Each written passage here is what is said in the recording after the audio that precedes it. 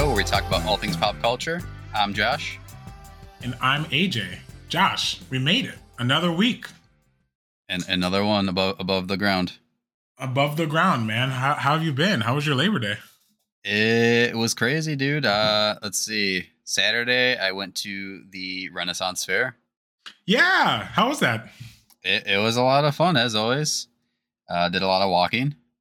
Oh, and yeah. then Sunday I went to Starved Rock. So dang, you had a whole weekend. 10 miles, yeah. And then Monday, did a little barbecue with lots of Mexicans. So there was a lot of tequila. So I'm tired. When I lived in Chicago, do you remember how many times you tried to get me to go to the Renaissance Fair? Yeah. I was always like, the what fair? I was like, what do you do there? And you're like, you just eat food.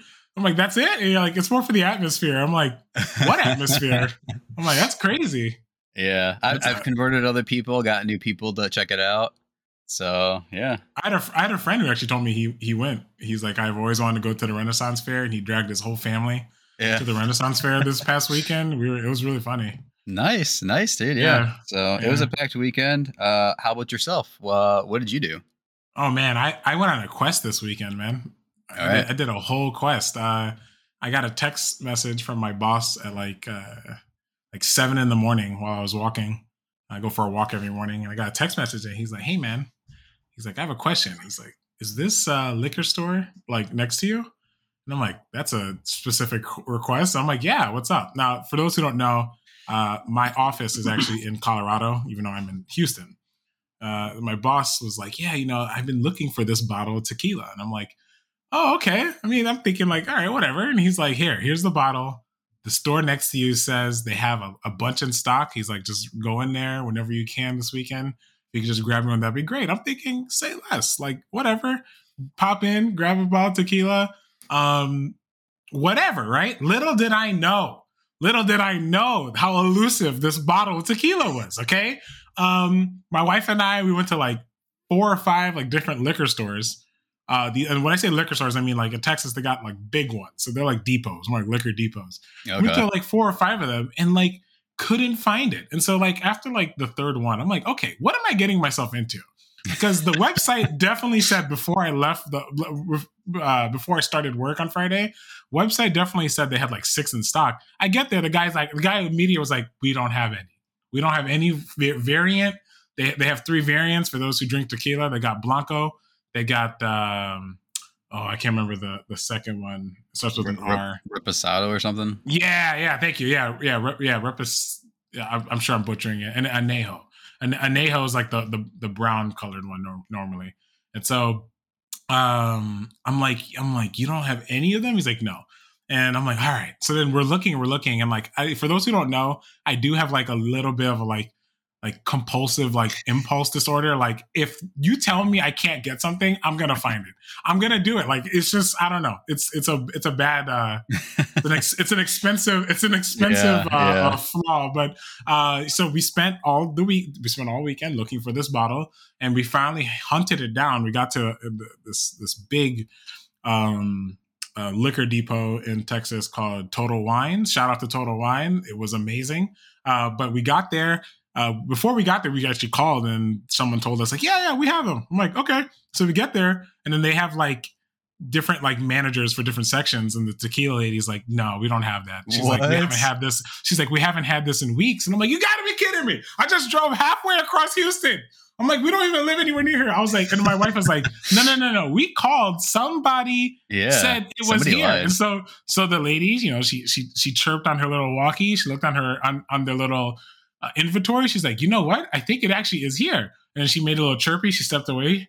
She came back. She's like, it's actually in the truck. I'm like, what? And she's like, we're going to go grab it. So I was like, hold on, grab 2, because damn it, I went through all of this. I'm going to have some of this damn tequila. It was a bottle of Fortaleza Anejo. Apparently like, it's really, really, really good tequila. Okay. So I mean, damn it. I went so far. I got 2. I texted my boss. I said, the mission is complete. It was quite the quest. Very fitting for our episode today. Yeah, yeah. Well, wait. The big question. The big question. Did Yeah. you try it? Yeah. So here's the thing.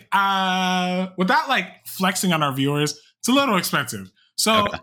at this point, I'm like, do I open it? I don't know.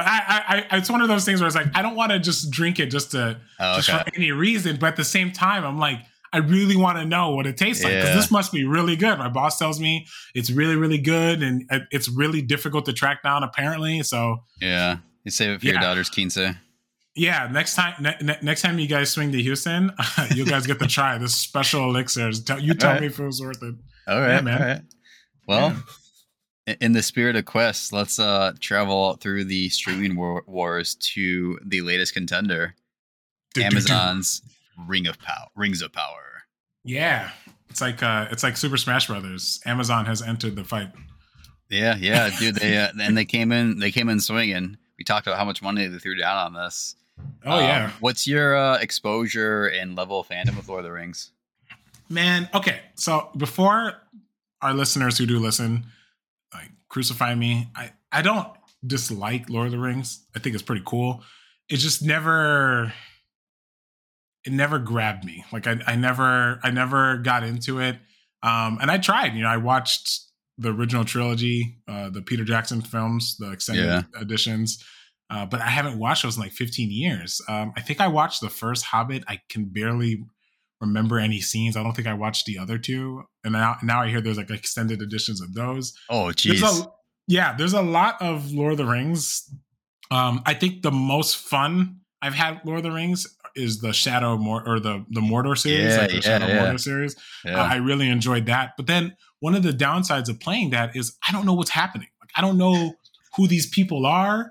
I can't remember. Look, all I remember about Lord of the Rings is that there's a ring and it's got like powers or something and it has to be destroyed. And then Gandalf dies, but then he's like, psych, I'm back and I'm stronger than ever. That's all I remember that's it. That's all I remember from Lord of the Rings. Okay. So, I want to like it more. I don't know. I just haven't. I think that's a good place to be because I'm a moderate fan.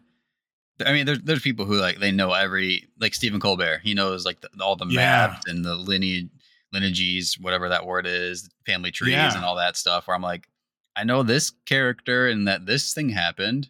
Whereas for you, you're like, there's a wizard and a ring. So yeah. I think we're in a happy middle ground. Again, I feel like a lot of listeners who are on the fence about checking this thing out, they're probably like, I don't know what this is, what it's about. I watched Lord of the Rings when I was 15 and that was it. Yeah. Also, I think the other thing that probably, I don't want to say hurts the show, but makes it hard is that the fandom for Lord of the Rings is so strong. You know what I mean? People love Lord of the Rings. A lot of my coworkers, they're like diehard Lord of the Rings. One of my friends was trying to explain me the timeline that the show takes place in. I couldn't repeat a sentence. I couldn't repeat a character. I was like, and he spent like 45 minutes explaining it. And it sounded interesting. Don't get me wrong. It sounded cool. Don't know what's happening. Yeah. You know what? That's kind of how I felt when you explained, what's that game called? Oh, Destiny? I know. That's the same thing. I was like, okay, I think I get this. That's a good point. Yeah. I mean, and like, that's not a bad thing. It just shows how rich the lore is. And it's daunting. And if there's ever, I mean, I'm forgetting the author of the actual books. Tolkien, yeah. Biggest nerd ever. Yeah, but talk about the king of lore. I mean, this man writes books for his books. And then books for his books. Like, it's crazy. Well, it goes beyond that. He low-key wrote the books just so that the languages he made up would have a place. Yeah. Like, so he's like the template for all fantasy, like modern day fantasy. You know what I mean? Yeah, no, he's definitely like the godfather of fantasy. And yeah, that brings us to today where we're watching a TV show about his works. It covers the Second Age. Lord of the Rings, the movies takes place during the Third Age. So in the Second Age, you have the rise of this empire called Numenor. You have the rise of Sauron, who's the big bad from Lord of the Rings. You have the big war between Sauron and the free people of Middle Earth. And you know that opening scene in Lord of the Rings where you see like that's that huge battle and Sauron gets Yes. defeated. So that's the Yeah. end of the second age. So that is in theory the end of this show. Technically, yeah. Yeah, depending on how far they want to take it. Depending on how far they go. Yeah. So that's the time period this is going to cover. What's super interesting though is Amazon does not actually have rights to the Silmarillion where most of this stuff material is found. They only I have heard about rights this. to The Hobbit, the 3 Lord of the Rings books, which is technically one book, and the appendices. So anything that's mentioned within those works they can use, but if it's mentioned only in the Silmarillion, they can't use it. Is there a reason why? The Tolkien estate is like so nitpicky about what they let people use and adapt. That's why there's not a lot of Lord of the Rings content out there. I mean, look at Star Wars; it's slapped on everything. That's the Tolkien estate. They're like, nah, man. This is like commodity. I get it. No, I get it. I think it's kind of like they understand the climate we live in, where everyone's looking for this big IP to make spin-offs, and I think that they, I think it's just respect. The Tolkien estate, they just have respect for Tolkien's work, and so I think that's what it comes out of, really. Yeah. So, and to the hardcore fans or like someone in the middle, for me, that's why there's certain moments where you're like, this doesn't make sense. Like, where's this character at? Yeah, because they don't have the rights to it, which is so interesting. Like, and like I can't imagine how tedious it was for the lawyers to be like, you can use this, you can't use that, you can use this, you can't use that. Yeah. So, but yeah, let's dive in. There's multiple storylines woven into this narrative. It's kind of has like Game of Thrones feel where you have all these new characters you're being introduced to. Didn't feel quite as daunting to me, but it could be because I'm familiar with a lot of these characters. I don't know how you felt. It wasn't daunting. It was just more along the lines of like, it took me a minute to put together that Galadriel was Kate Blanchett's Galadriel. Yeah. And that, who's the other character? Elrond. Elrond was, I'm going to call him Mr. Smith because I can't remember his name. Hugo Weaving. But yeah, there you go. Yeah, Hugo Weaving. I took me a minute to put those together. Those were the characters. Okay. So like, I didn't realize that like the second age was like. So let me backtrack. I didn't realize they lived that long. Let me put it that way. I didn't realize they lived that long. So I was like, that's interesting. Okay, all right, dude. By the time Lord of the Rings hits, Galadriel is like, she is very, very old by that point. Yeah, I can see that now. So I'm like, okay, so this is, at least I do know some characters.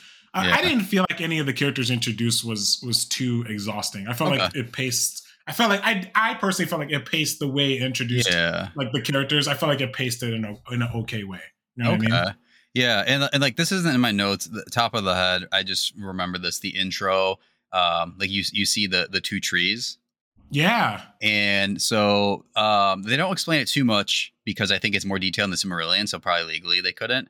But before there was a sun and moon in Middle Earth, there were these two trees, and that's what gave off light. And Morgoth, Melkor, he's basically kind of like the Satan figure in Tolkien's mythology.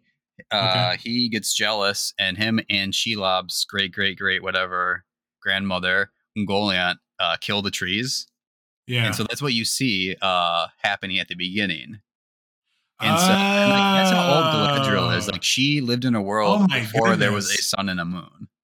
Oh wow! Yes. Okay. So like, she has seen. I would have never known that. That's cool. Right? Okay. Yeah. So like, to you, you're like, oh, that's interesting. But to me, I'm like, whoa, no way.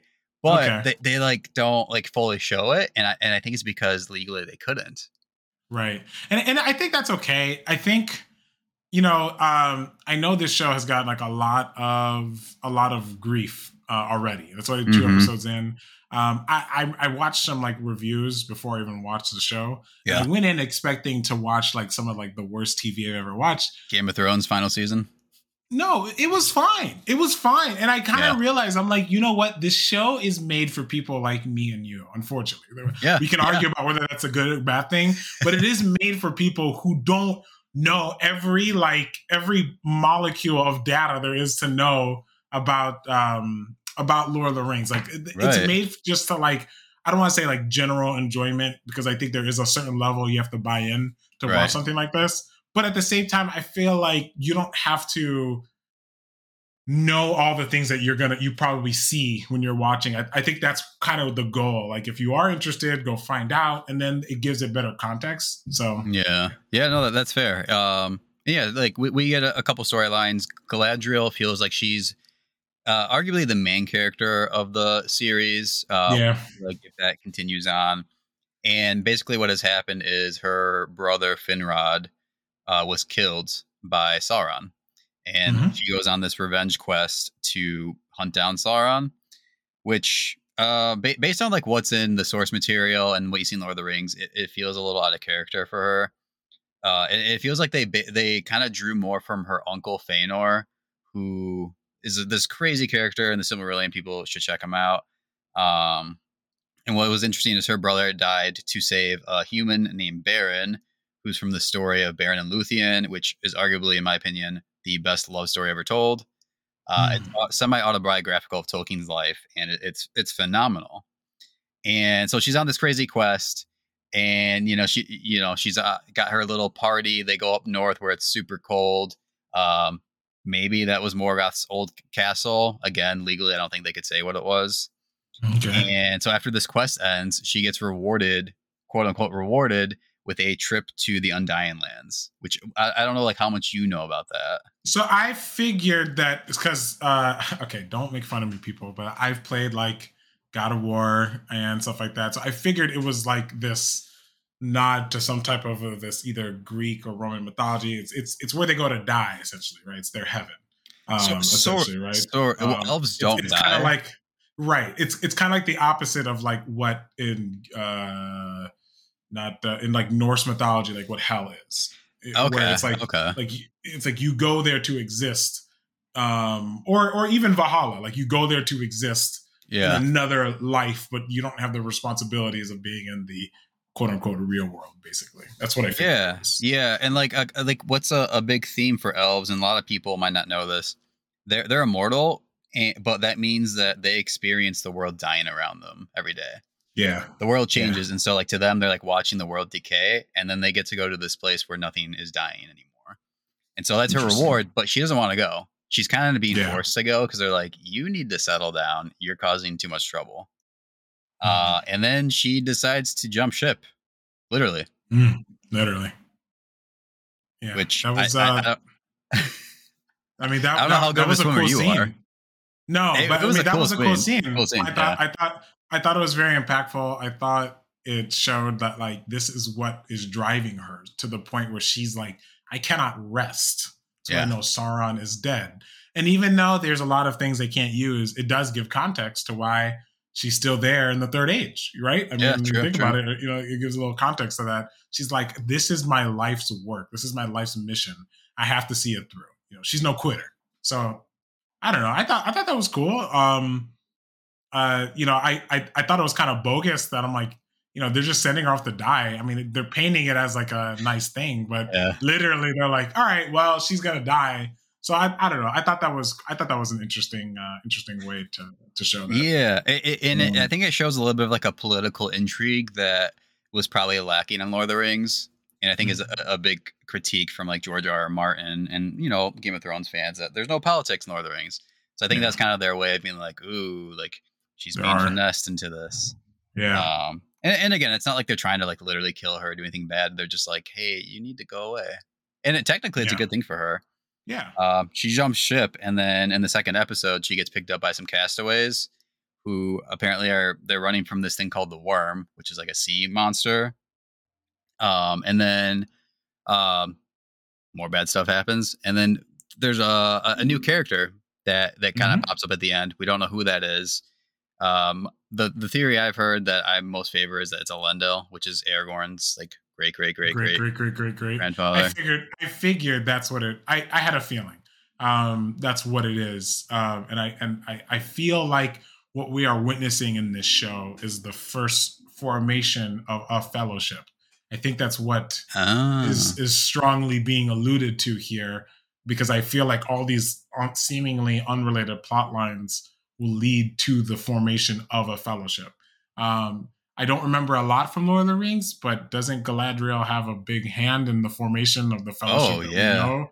Okay, Yeah. so I feel like this is the precursor to that, and why Mhm. she knows that would work, if that makes any sense. Yeah. Well, and oh, go on. No, I mean that's my Okay. theory, at least. Yeah. Okay. No, that I hadn't thought about that. And that brings us to the next character, Elrond, who also has a huge role to play Yes. in creating the Fellowship. And at this Yes. point, he's not, Lord Elrond of Rivendell. He's a diplomat. Yeah. They call him a politician, which feels a little weird, but he kind of is. Yeah. He's a That's diplomat. what he is. Yeah. He's an ambassador. Yeah, for the High King Yeah. Gil-galad. And he eventually gets sent to work with Celebrimbor, who, I don't know, you might not know this, AJ. Actually, you might. Oh, no, hold on, because I Rings played the games. Yeah, Shadow of right? Mordor. Yeah, You know yeah. this. Because Okay. I was like, Who's I know Celebrimbor? this guy. Well, okay, I don't remember, but he's Okay. not a good dude, right? No, he is. He just kind of makes some really, really poor choices. He makes some really ethically bad decisions, right? Yeah, yeah. But what's he known for? Do you remember? No, I don't remember.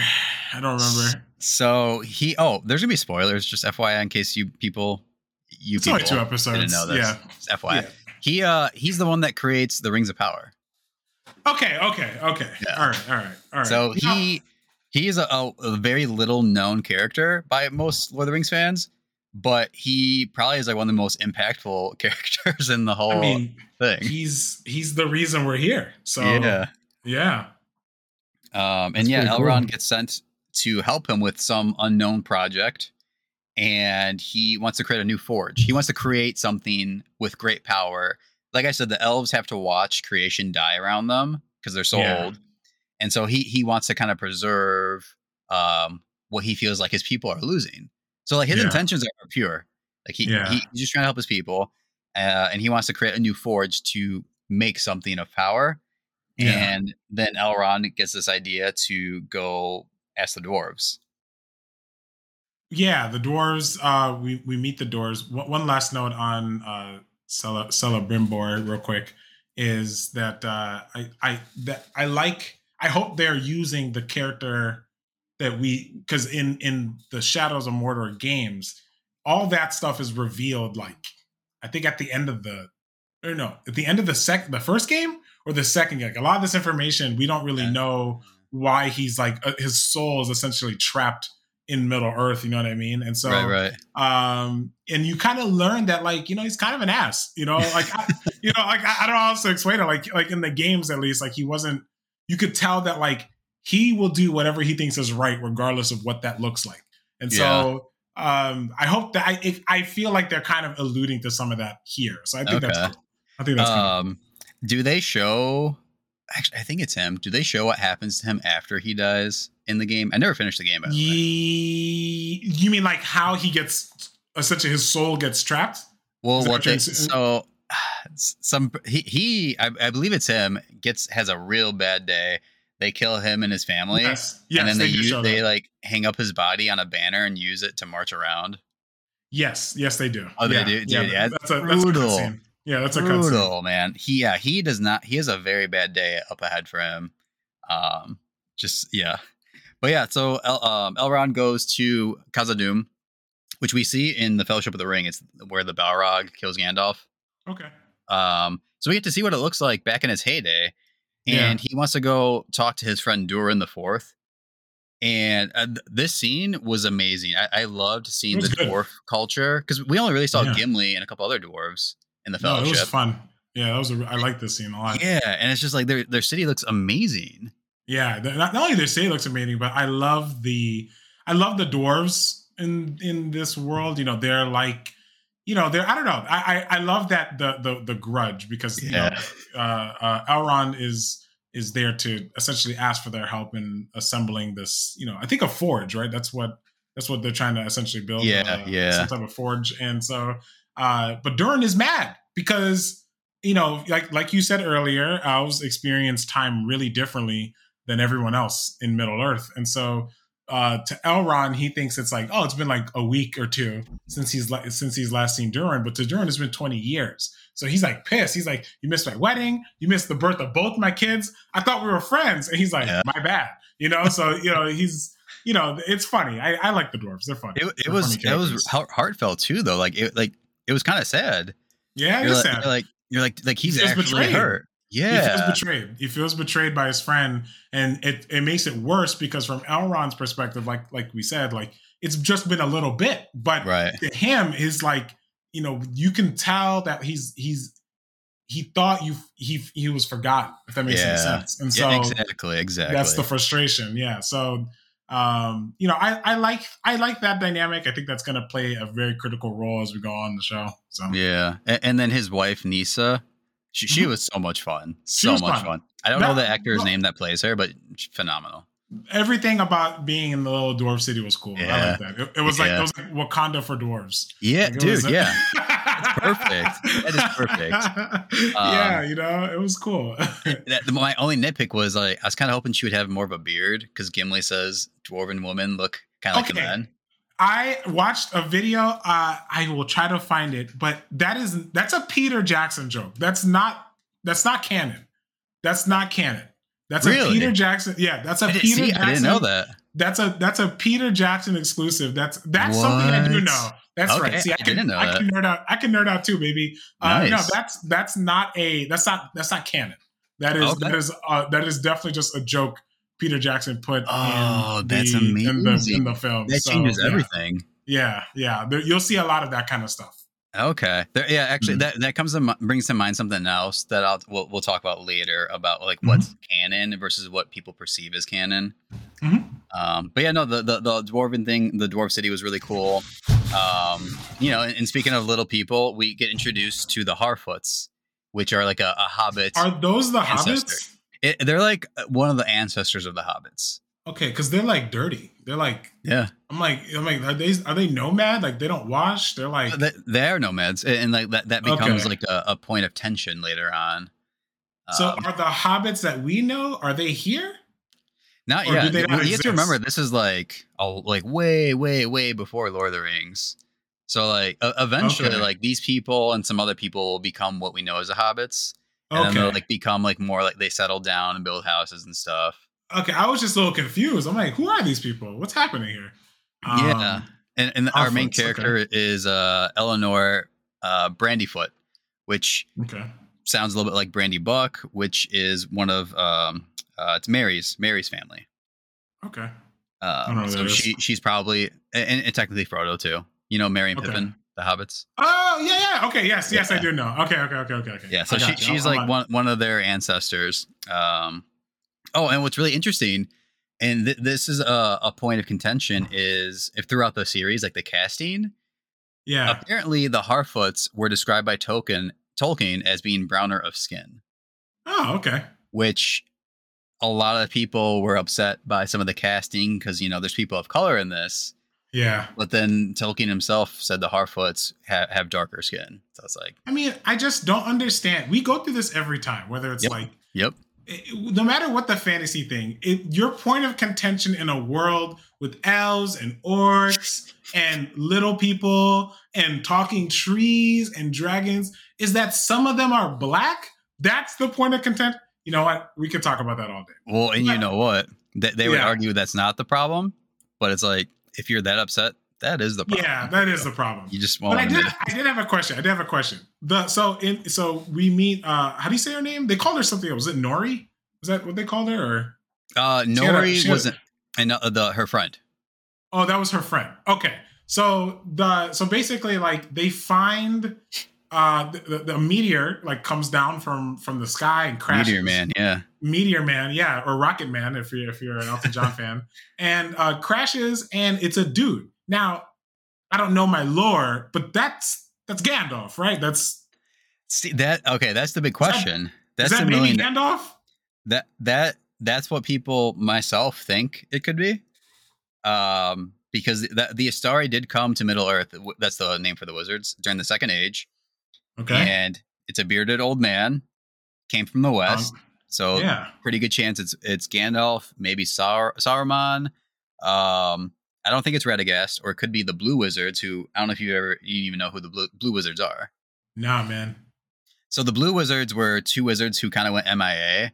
And Oh wait, Tolkien kind I of did hear something about this. Never okay. mind. They're, Yeah, they're yeah, never you never see them in Lord of the Rings. They're mentioned yeah, maybe once, yeah. and yeah, they kind of went MIA on their mission. They were sent by Tolkien's version of God to kind of help out fight Sauron. And initially they failed, but then Tolkien went and rewrote it where they did a lot of like espionage type of stuff and raising armies Sure, and whatnot. sure. Very much like Shadow of Mordor type of stuff. They were like kind of pulling the strings behind that kind of a thing. So yeah, it's either one of them, or Gandalf. I'm leaning towards Gandalf. I feel like thematically, this is a baby Gandalf here. We're Yeah, dealing with a yeah, child Gandalf, and now, mind you, he's not a child. I'm calling him a child because he doesn't seem to be able to communicate. process Yeah, words or anything, and he's kind of feral. To be he's quite very honest with powerful you. still. Yeah, very still powerful, but he has no. Like you could tell, he doesn't know how to control it. So I'm like, okay, this is baby Gandalf. Right. But this would, but I mean, this has to make sense, right? I mean, like this is like Promethean hobbits here. Like I mean, come on, it makes sense, right? Well, the Gandalf and hobbits are tight. Like he loves the show. He BFFs. loves hobbits. He's so like, it makes hobbits? sense. We go way back. Yeah, exactly. Literally, yeah. Literally, And yeah. He says something, I think, in Quenya that translates either to what is fire, meaning like where Sauron, or blessed fire, which Gandalf tells the Balrog, I'm the servant of the sacred fire, which is like the essence of creation. Sure. So again, kind of hinting, if it's the second one, that it is Gandalf.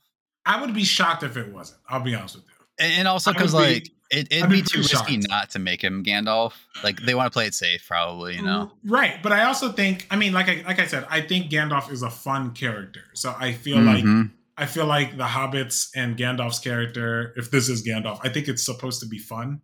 Yeah. What I mean? I don't know. He's the palate cleanser. So I think every show needs that. So I hope. Right. And there's still high stakes because like you can tell like if he's not careful, like he's gonna hurt people.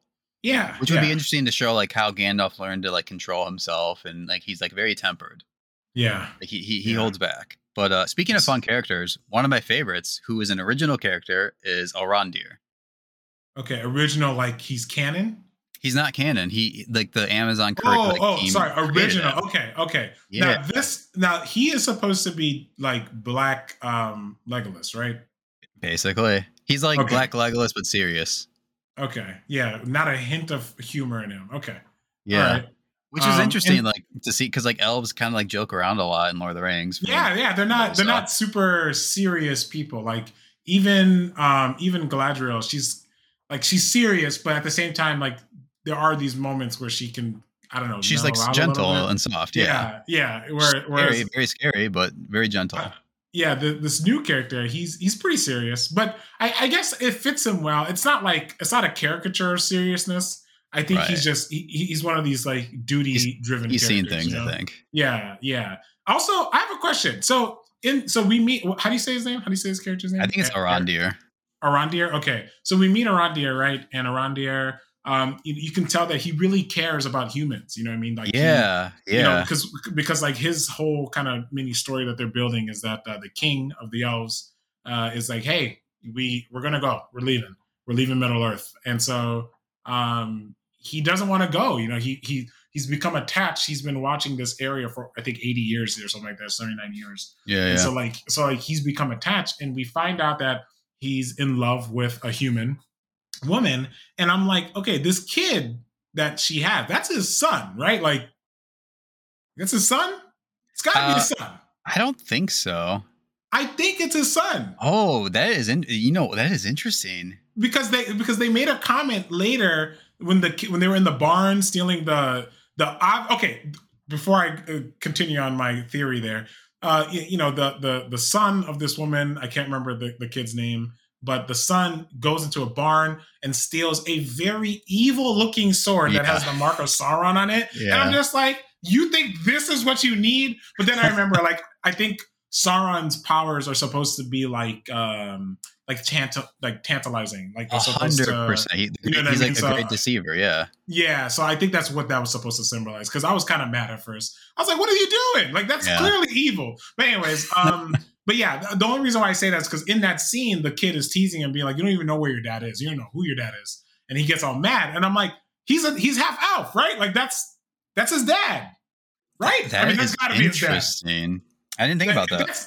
If that's not his dad, whatever, shame on me. Or maybe if it's not his dad, maybe the reason he cares for this woman so much is because like she was with a different elf and he kind of like swore to protect her and this kid. I don't know. But there's a reason. That could be another thing too. Because I think in the second episode, she's basically saying like, these are my people, and he doesn't have the same. I don't know how to explain it. He cares for humans, but after the service of doing a duty, if that makes any sense. Right. So there's something, I don't know if you picked up on this. That area is, I believe, is going to one day become part of Mordor. Really? I believe so. But one thing I do know for sure is that area, those people, their ancestors sided with Melkor, Morgoth, Sauron's master. Okay. So there's this like tension, distrust between the elves and those people.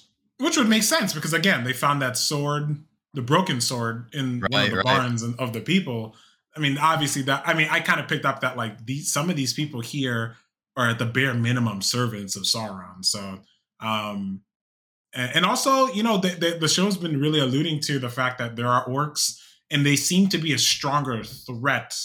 Yeah. In this age than they're still a threat in the third age, the Lord of the Rings story, but they seem to be more dangerous. I don't know why. I get that feeling. Well, it's either because like this is like a quote unquote like fresher breed of orcs, like it's not like a diluted stock type of thing, or it could be because it's trying to show how in Lord of the Rings these are like Aragorn and Legolas are some of the greatest warriors. Whereas like the people in this little village are just normal people. I don't know if it's trying to show that or if like they're just a different breed of orcs. One of the things I really hope this show does is one of my favorite things in Shadow of Mordor is the Nemesis system. Yeah. Just really quick, like when you kill a commander orc, a different orc under their rank takes their spot. If the orc kills you in battle, he goes higher up in his rank.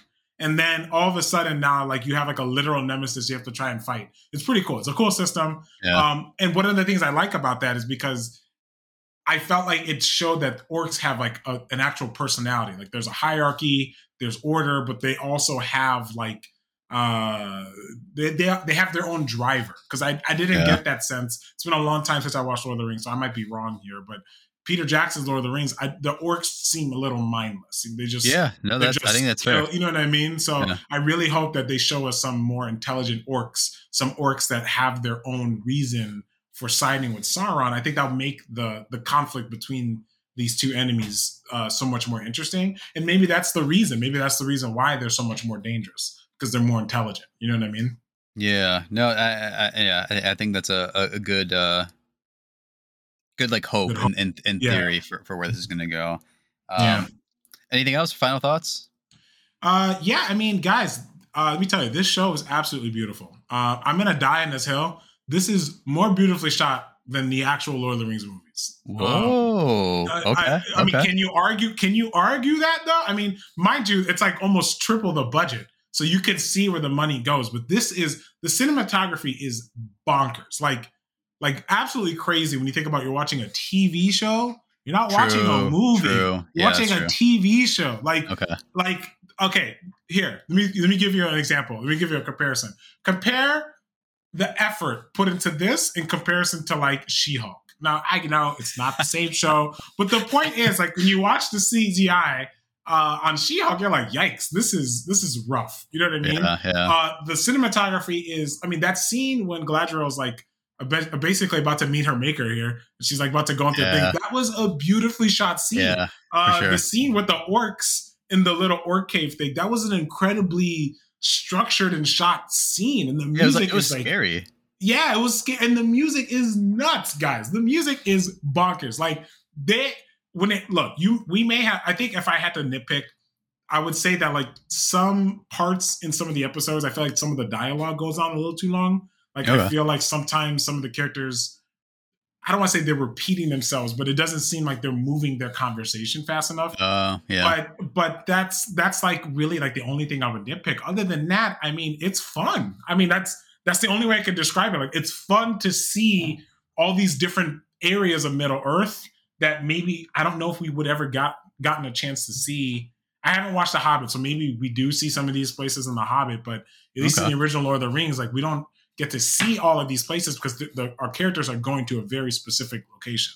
You know what I mean? And so I felt like this is cool because we're seeing so much of Middle Earth, and it doesn't feel like sometimes I had to remember like, hey, they filmed this here on our planet. Yeah, that's fair.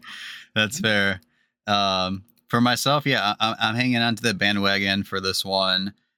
Like I said, I do have some concerns because of the lack of full legal rights to the source material.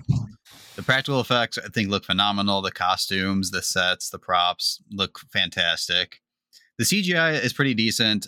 I'm a little worried it's not going to age well.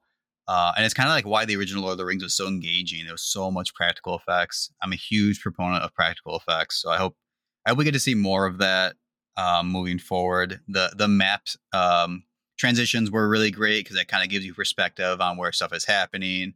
It's really great for people like me who suck at map reading and like knowing where things are. I really appreciated that because that's actually one of my bigger complaints with Lord of the Rings. I mean, excuse me, I take that back. Not with Lord of the Rings, with Game of Thrones. Okay. That's one of my biggest complaints.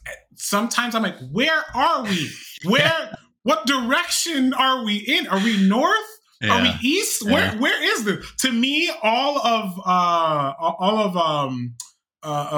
the world of Game of Thrones is one vertical line. Yeah. And we just go up and down too. So I really like the map transitions. Again, the show is made for people like me and you who don't know too much. So I appreciated the map transitions. I'm like, oh, we're going east.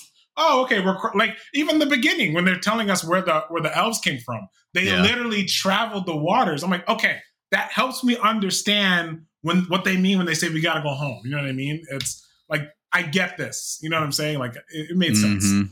Yeah, no, it was very cool. The characters in some instances felt like they were kind of forced into the narrative versus the narrative kind of fitting like each character. And again, I think they had to build new narratives. Yeah. And I think part of that is Tolkien's characters meshed with his narrative so well that if you try to create something original, it doesn't mesh quite as well. And like my biggest case, like point for that is Galadriel, where she seems like the main character, but honestly, she doesn't feel, her story doesn't seem that engaging to me. It's the one I'm least interested in, which is unfortunate because like all the actors and like she's phenomenal. The person who plays Galadriel, she does a great job. But to me, her narrative just is the least engaging. And that could be because I have the bias of having read the Silmarillion, so I know like what quote unquote is supposed to happen. Sure. But whereas like Arondir is an original character, and he's probably like my favorite character. He's so interesting, very good looking dude. So good casting choice for that. Some smoldering looks and piercing eyes. Man. That's crazy. For real. Him and I think Bronwyn is her name. Like, dude, the tension, the chemistry. It's just saying that little kid. That's his kid. Just telling you right now. Yeah. So the performances are great. To me, it's just a matter of how the narrative goes. If other aspects can keep up, then I think I can be happy with this, and I'll watch the rest. All right, man. Well, yeah, that's I think I agree with everything you said. And then one last note really is just, do you think my theory that Galadriel is unintentionally forming a precursor of a fellowship, do you think that changes your perspective on her storyline? Yeah, like I hadn't thought about that before. If that is the case, that'll make it a lot more interesting. And to kind of add one other thing, if you watch the show, don't know anything about Lord of the Rings, and you're interested in it whatsoever, like check out the Silmarillion too. Like see like what the source material was really like, and then you can decide which one you like better. You can enjoy both of them, but maybe this is a way for people to check out something new. All right, well, guys, that's our show. We'll definitely circle back. I think there's so much in this show. We could definitely circle back at the end of the season. Thank you guys for listening. We all really appreciate it. You guys can check out our podcast on any podcasting platform. So Google Podcasts, Spotify, Apple Podcasts, Stitcher, the works. Even Zencaster now has a podcasting platform. You can also find us on all our social medias, TikTok, Instagram, Twitter, not Facebook, because Facebook is for our moms, and we don't do it for our moms, right? But yeah, guys, thank you very much. See you guys next time. Bye.